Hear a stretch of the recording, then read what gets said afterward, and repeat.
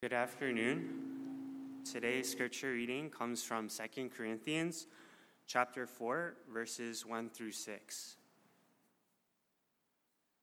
Therefore, having this ministry by the mercy of God, we do not lose heart, but we have renounced disgraceful, underhanded ways. We refuse to practice cunning or to tamper with God's word, but by the open statement of the truth, we would commend ourselves to everyone's conscience in the sight of God. And even if our gospel is veiled, it is veiled only to those who are perishing.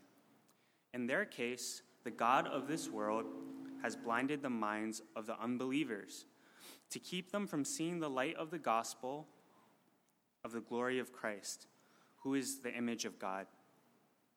For what we proclaim is not ourselves, but Jesus Christ as Lord, with ourselves as your servants for Jesus' sake. For God, who said, "Let light shine out of darkness," has shone in our hearts to give the light of the knowledge of the glory of God in the face of Jesus Christ. This is the word of the Lord.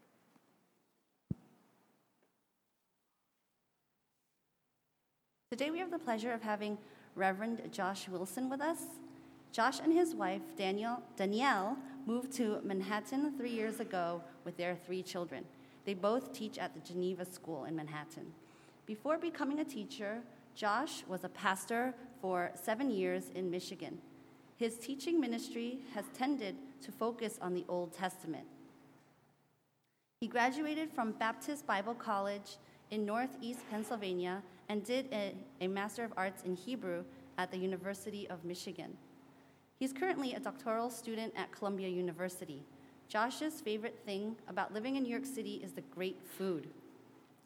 His favorite place to go is the Met Museum. His favorite drink is orange juice, and from the last biography, you also love playing the guitar and the bagpipes. Please welcome Reverend Josh Wilson.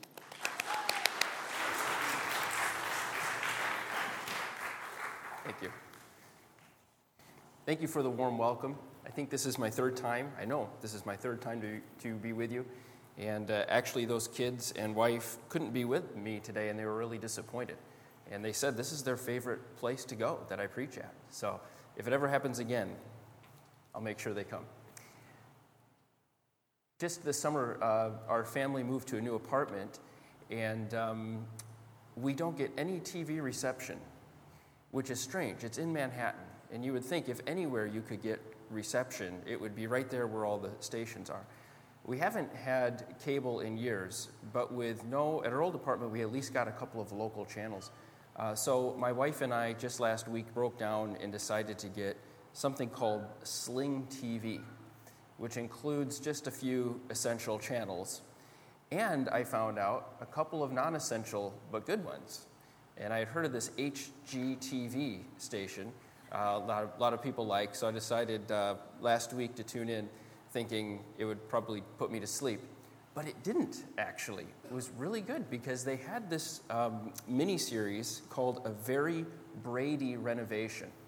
And I don't know if anyone remembers the Brady Bunch from the 1960s. Good, a couple of people at least.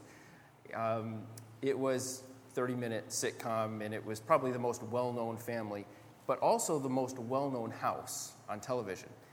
And so I was enthralled by this show on HGTV because what they were doing was taking the house that would appear from the outside, and they were transforming it so that the inside matched what was on TV. Because, of course, the inside was really a set in California. It wasn't the real set. And so if you go inside the house, it's totally different. And so they had to do a little bit to the outside, take down a fence and paint it and things like that. But the real challenge was the inside because it is a split level from the inside. But for whatever reason, the actual stage in California, it showed a full 2-level house. And it's a huge house on the inside. But the outside is pretty small. And so I watched as they tore down, they gutted the whole house. They had to figure out how to add rooms without having them show from the outside. Must have been a multi-million-dollar project. But now you can go to the Brady Bunch house. Like, you can see it from the outside, and you can walk in, and you're actually in the house. And so I was thinking about that. That's a great sort of way to think about the topic of renewal, which is what I'd like to talk about today, and I think what your church has been talking about a little bit as well. It's easy, relatively easy, to renew from the outside, right? It's easy to renew things externally. It's much harder to achieve actual renewal, the kind that matters. Remember that psalm that says, David says, God, you desire truth in my inmost part. We can reform on the outside. We can renew on the outside with relative ease. But the real work of renewal, heart renewal that matters, character renewal, is much harder than knocking down walls and putting up staircases. It is the work of a lifetime. And what you just heard here in 2 Corinthians, I think, reveals three truths about how renewal works and how it looks. And that's what we'll talk about today. And the first one is sort of hidden, but we'll draw it out, and it's this. Renewal happens through community. Renewal happens through community. If you look back at the first three verses, and if you have your Bible, you can do that, you might notice all of the pronouns that say we or us, scattered all through these first three verses. And what Paul is doing here is he's talking about how he operated as he went to different churches. And his point is, we didn't dress up the message. We didn't complicate it. We presented it plainly. In other words, we presented with transparency. But the point is that what he's doing as he's using these pronouns is he's thinking not in terms of just himself. He's thinking in terms of even a little evangelistic community as he travels. And I believe he wants the Corinthians to catch this as well, that he's not thinking just about himself, that he's even in his description here emphasizing the importance of us instead of simply me. And I actually think this is really a challenge. It's a challenge for me, but I don't think it's just one for me. I think it's a cultural challenge for us nowadays, because I think maybe we're tempted to think of two kinds of renewal, personal renewal and community renewal. And as though those two things can be separated. And I would say that our culture tends to think more personal about almost everything. Think of I just tried to come up with a few examples. Personal finances, personal opinion, personal trainer, personal checking account. Maybe you've heard it's not personal, it's business. Well, in the Bible, it's not personal, it's community. And think of the Psalms. This has happened to me several times. I've been reading the Psalms a lot lately. And especially the Psalms of David, they do tend to be very personal. But almost all of them, if you read to the end, they end with some kind of call to the community, as though the whole point has been, see how this benefits the community. The real goal here is that this happens in the community. Even Psalm 51, which you might know is David's confession after his sin with Bathsheba, which is incredibly personal. Sometimes I wonder if David ever dreamed that, millions of people would read this. It's so personal. But it actually ends with this. Do good to Zion in your pleasure, and burnt offerings will be offered on your altar. Sometimes it actually bothers me, because I can track with David through the whole psalm, but then I get to the end of some of these and I think, they're almost hard to preach on, because they seem to be emphasizing something that feels unfamiliar and almost unimportant. But it goes right into the New Testament as well when we think about the emphasis on community.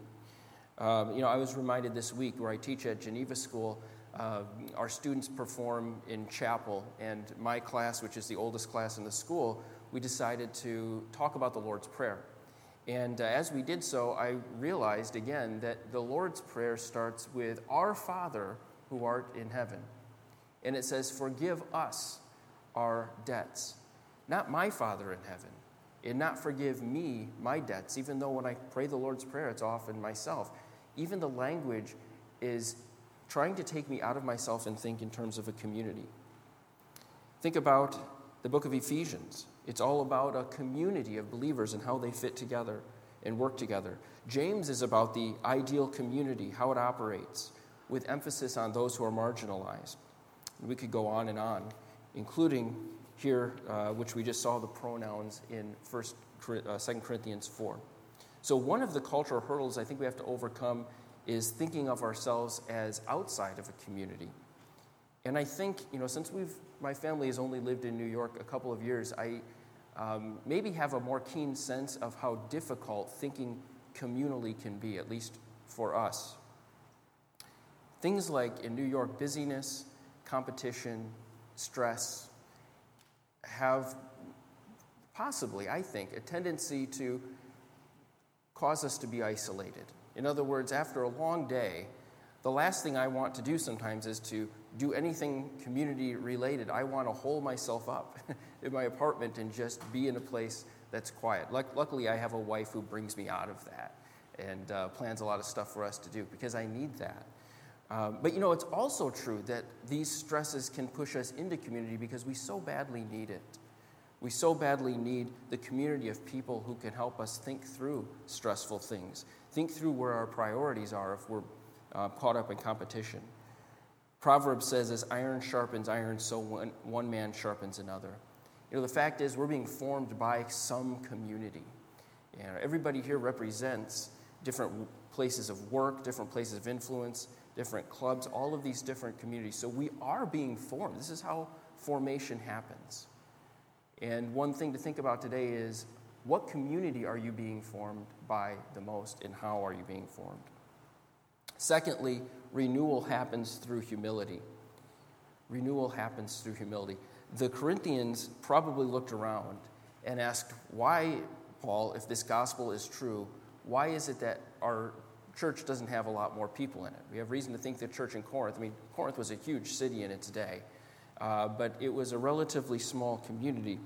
And Paul says, in part, his answer is, one of their accusations is, Paul, your gospel is veiled. He says your gospel is veiled. In other words, it's covered, it's hidden. And what he seems to be implying there is that he has made it complicated or convoluted. It's as though he's taking something that should be simple and he's making it really confusing. And Paul says, no, I just told you, we have a transparent ministry. But he says, look, even if it is veiled, it's veiled to those who are perishing. That's a weird thing to say, isn't it? He's saying even if it's hidden from those who are perishing. And what I believe he's saying is that the gospel is not rejected because it's hard to understand. It's not, if people are rejecting gospel, it's not because it's complicated and overly difficult, they can't wrap their minds around it. It's rejected because it's hard to accept. And the best way I could think to illustrate this, I kept coming back to this illustration, but the best way I could think to illustrate the fact that facts can be rejected, not because they're wrong, but because they're undesirable. So there's this video on YouTube, and it's called, you can actually look it up probably later, but it's called A Millennial Job Interview.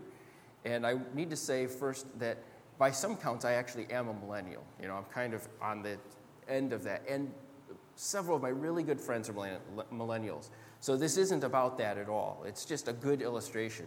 But in the video, the girl goes in and she's having a conversation with her possible future boss. And one of the things he says is, if you work here, work starts at usually around 8 a.m. And she says, what do you mean? And he says, well, we usually start about 8. And she says, I don't understand. And he said, well, we try to get an early start here, and so we begin work at 8. And she goes on to explain that she usually gets up at 9:30 and gets Starbucks at 10:45 and then can begin work usually by 11:15. And so he just kind of looks at her like, I don't know what to say to that. But if you think about what she's saying when she says, I don't understand the words that you said, there's nothing complicated about work starts at 8, right? What she was really saying is, I don't accept that. And that, I think, actually, even though it's a weird illustration, that actually illustrates what I think Paul is referring to here, that it's not an intellectual acceptance of the gospel, that there's an emotional component to it, that there is a spiritual component and not just an intellectual component to the gospel.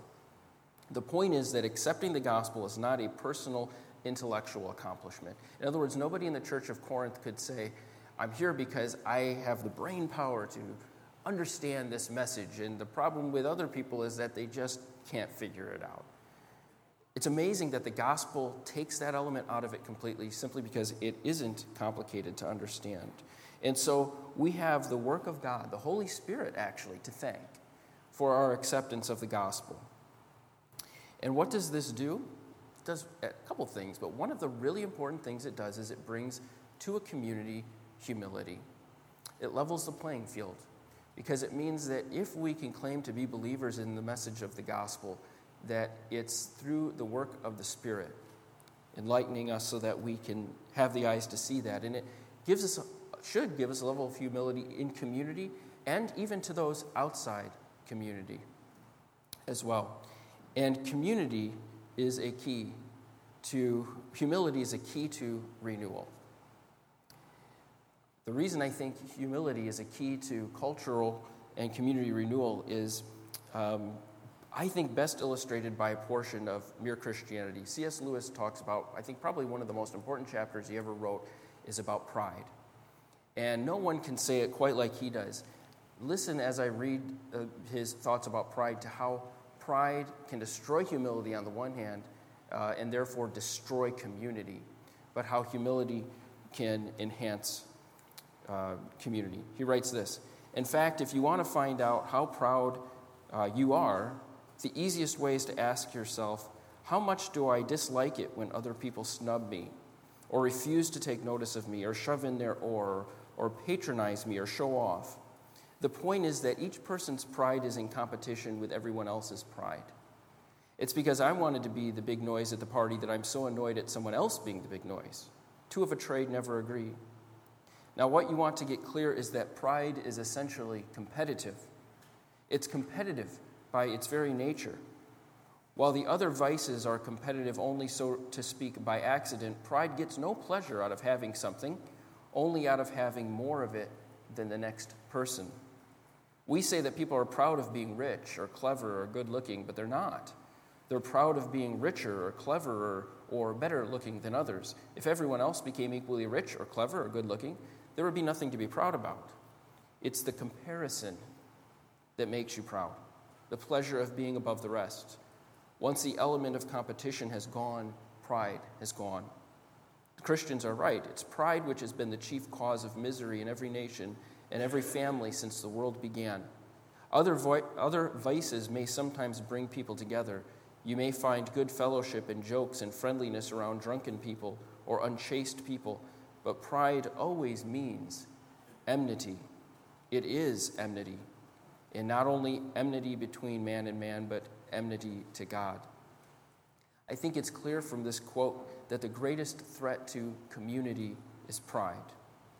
The good news is that the greatest threat to pride is the gospel, rightly understood. It brings humility, and it creates soil in a community that will allow it to thrive. Renewal through humility.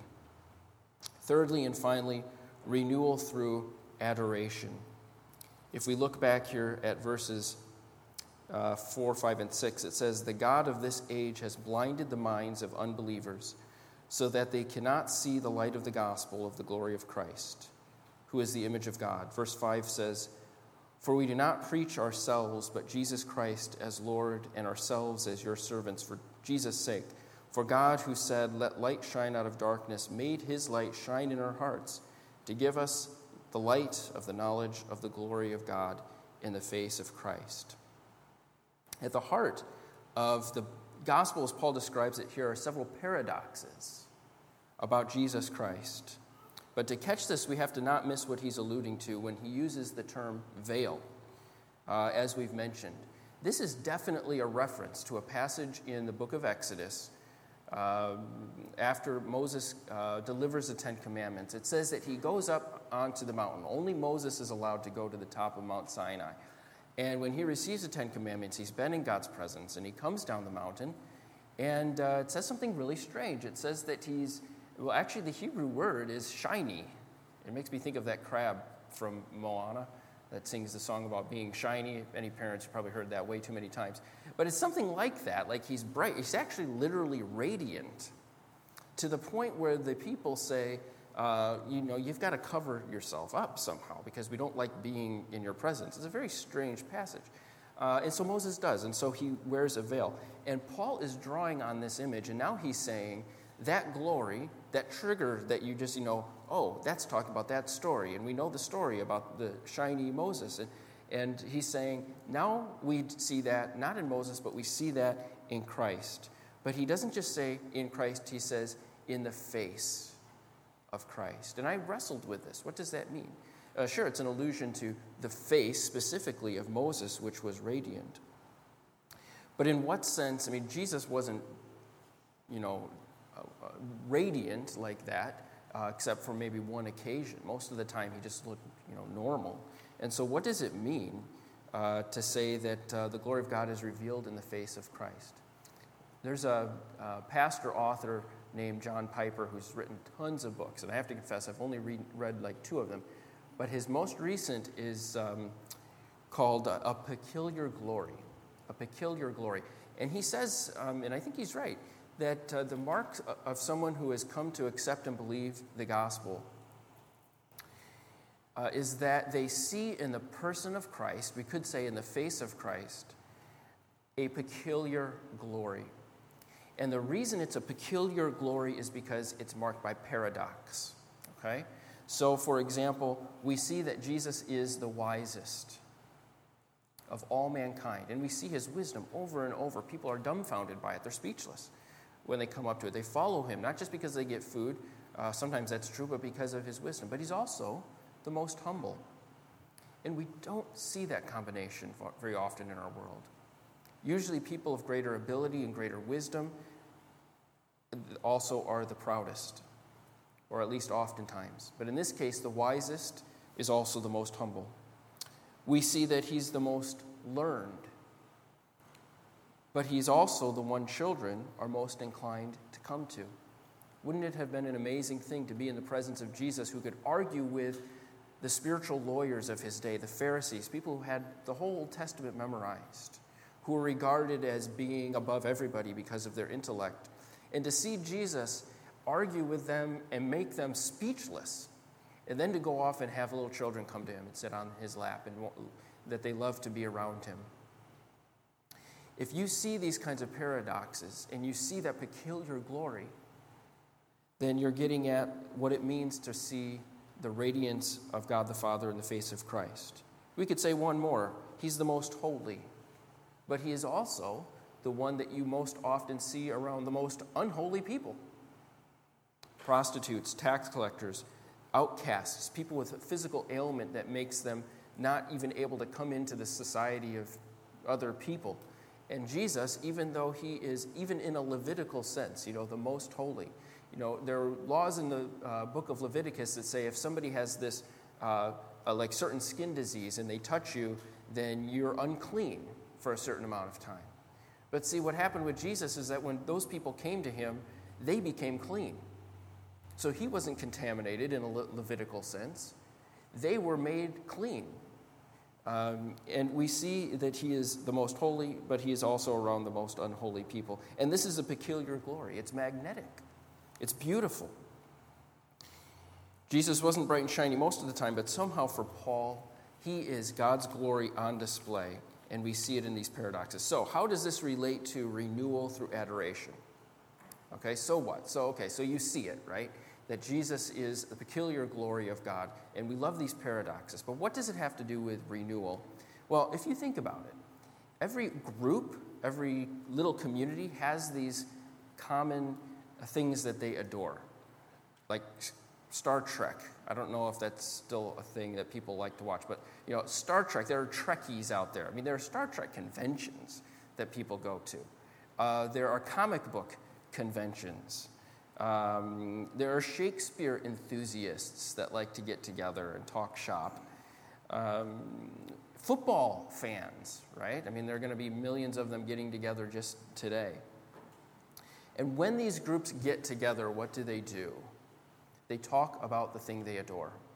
whether it's an episode of Star Trek or whether it's how their team has been doing or what they need to do better, or some of the lesser-known sonnets by Shakespeare and how those are the best ones, and how, whatever the case may be, they talk about what they love. God's people have the best fan club ever, because the object for adoration is the source of all of the good stuff. It's Jesus Christ himself. With every other group that involves love for something, there's nothing wrong with it, but the praise runs out. Eventually, you're speaking hyperbolically. You want to be able to just praise and praise and praise, but at some point there's this sense that it's running thin. But with Christ, it never runs out. It fulfills our need to have an object of worship that we can place the full weight of our constant praise, love, and adoration, and it's never too much for Jesus. Anything else would be idolatry. We want that thing that we can praise and give ourselves to wholly, pour ourselves into sacrifice for, that it's not idolatry to do so. And the truth is, that's only Jesus Christ. And so renewal, community renewal, happens when a community recognizes that fact. And there may be other interests, certainly, but the primary interest is the shared experience of the person of Christ. What he means, what he's done in your life, what he's doing this week, what you're seeing in him. And a spiritual community that isn't emphasizing that is one that is not all that it could be. Renewal through adoration. I want to close by saying that renewal can be painful. And obviously, since renewal is our topic here, we'll close with these verses. At the very end, we'll skip down to verse 16, which we haven't read yet, where we see the word renewal. And this is a fairly well-known couple of verses here, but we'll read it again. Therefore, we do not lose heart. Though outwardly we are wasting away, yet inwardly we are being renewed day by day, for our light and momentary troubles are achieving for us an eternal glory that far outweighs them all. So we fix our eyes not on what is seen, but what is unseen. For what is seen is temporary, but what is unseen is eternal. I'm sure most of you have heard of Jonathan Edwards, but probably not many of you have heard of David Brainerd. Edwards greatly admired David Brainerd, and he wrote a biography, Edwards did, about David Brainerd after his fairly untimely death. And the reason I bring up David Brainerd is because he is a perfect picture of these verses, outwardly wasting away and inwardly being renewed day by day. David Brainerd enrolled at Yale University, but he had to go home because he contracted an illness that caused him to spit blood, and we think it was probably tuberculosis. And when he returned a few years later, Yale was going through some hard times because the preaching of the Great Awakening had caused students at Yale to start to question whether their professors really actually accepted the gospel. At this time, as you might know, Yale was a school for aspiring pastors, as most of the Ivy League schools were when they began. And Brainerd agreed when he eventually came back to Yale. He agreed with the students, and he had concerns about their faculty as well. Around this time, the faculty responded by threatening to expel these students, and in the midst of this, Jonathan Edwards was invited to speak on campus. And the faculty assumed Jonathan Edwards would side with them, and rebuke the students, but instead he sided with the students, much to the faculty's chagrin, I'm sure. And the effect of all this on David Brainerd was that he could not finish his studies at Yale. They had to push him out. They decided to push him out. And the reason this was really a problem is because that meant that David Brainerd could not be a pastor in Connecticut or in any other state. Because in order to be a pastor, you had to have graduated from Harvard, Yale, or a school in Europe. That's it. Didn't graduate from Harvard or Yale, or you didn't come from Europe, from some school that you graduated from, you couldn't be a pastor. And so David Brainerd responded to this by moving into New Jersey and living among the Delaware Indians. And he dedicated his life, which it turned out was a very short life, to being Jesus to them, to teaching them, to translating the book of Psalms for them. And he was actually later given some opportunities to become a pastor, but he decided not to do it because he wanted to retain his ministry among the Delaware Indians. And eventually his health became so bad that he moved into the home of Jonathan Edwards, where Edwards' daughter Jerusha took care of him. And after moving there, Brainerd passed away within a year. And there's evidence that Edwards' daughter and Brainerd had fallen in love during this time. In fact, Edwards' daughter died just a few months later of tuberculosis herself. She was buried next to Brainerd in Northampton, Massachusetts. So if you're ever near Northampton, Massachusetts, you can see their graves together. Now, if I were Jonathan Edwards, I don't think I would have felt inclined to write a biography of David Brainerd, considering he had been responsible for the death of my daughter. That would have been really hard for me, but that's exactly what Jonathan Edwards did. In fact, he stopped a book he was working on, and he wrote this biography. And it has never been out of print. It continues to be read widely. In fact, it's called The Life of David Brainerd, if you're interested. And it's had enormous influence on the lives of missionaries. In fact, some consider David Brainerd to be the father of the modern missions movement. People like William Carey, Jim Elliot, and Adoniram Judson all trace their beginnings. I mean, those are three huge names in worldwide missions. Trace it to the influence of David Brainerd. Outwardly, he was wasting away, but inwardly, he was being renewed. Renewal happens through community, it happens through humility, it happens through adoration, and it doesn't happen without trials and difficulties. Be encouraged this week. Let's pray. Heavenly Father, we thank you for men like the Apostle Paul, from the lives of people that we read in Scripture, the men and women in Hebrews 11 who have their eyes fixed on what is unseen, as Paul says here at the end. We also thank you for people like David Brainerd and the encouragement it can be to see a life lived out in faith. Father, I pray that you would help us to adjust priorities and that we would think in terms of renewal and how that looks as a community humbly accepts their place under your gospel.